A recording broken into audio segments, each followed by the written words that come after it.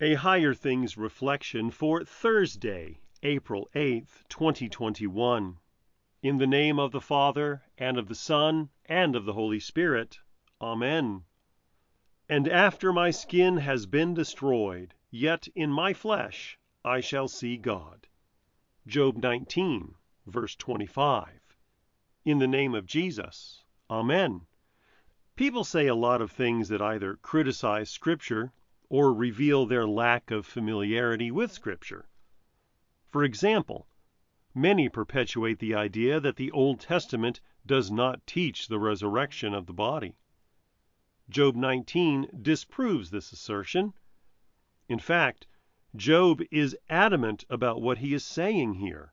It is so important that he wants the truth of his words to be with an iron pen and lead engraved in the rock forever.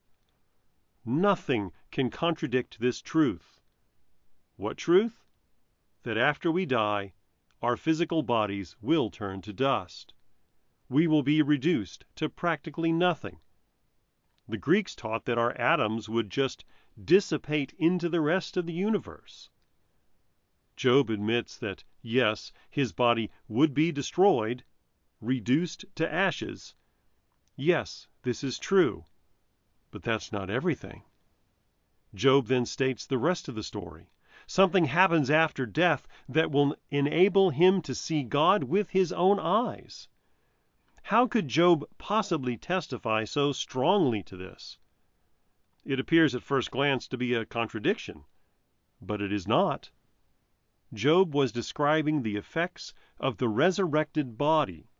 The gospel is not just that God put your sins on Jesus for him to cover your sins with his blood, but the gospel includes what God promises you on account of Jesus rising from death.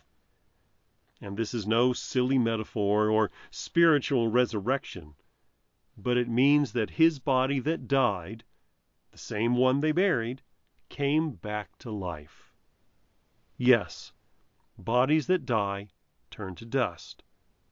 And the rest of the story is that God reassembles the body in a miraculous way, so that not only will our bodies be restored, but they will be better than ever before.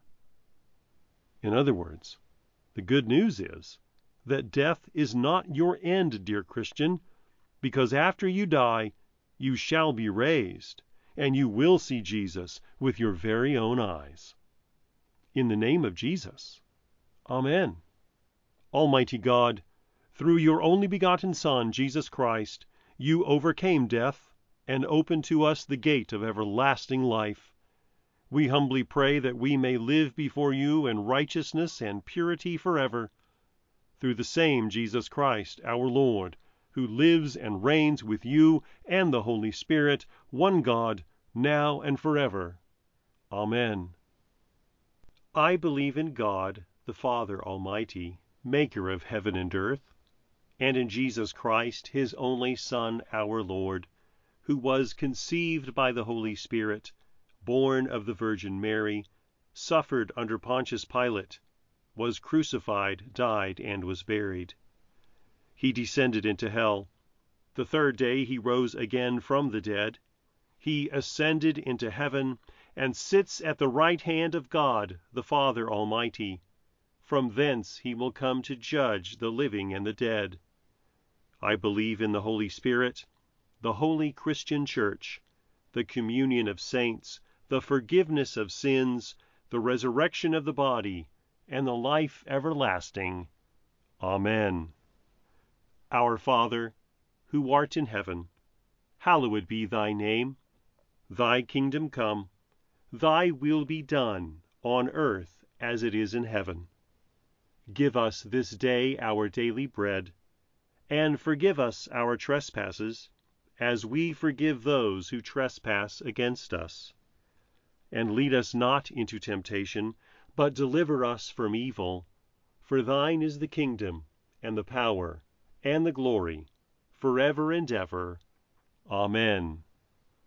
I thank you, my heavenly Father, through Jesus Christ, your dear Son, that you have kept me this night from all harm and danger, And I pray that you would keep me this day also from sin and every evil, that all my doings and life may please you. For into your hands I commend myself, my body and soul, and all things. Let your holy angel be with me, that the evil foe may have no power over me. Amen. Higher Things Daily Reflections are free, just like the Gospel, but they exist and grow from your generous contributions. All donations are tax deductible. If you would like to contribute to the work of Higher Things and support these daily reflections, log on to www.higherthings.org/reflections for more information.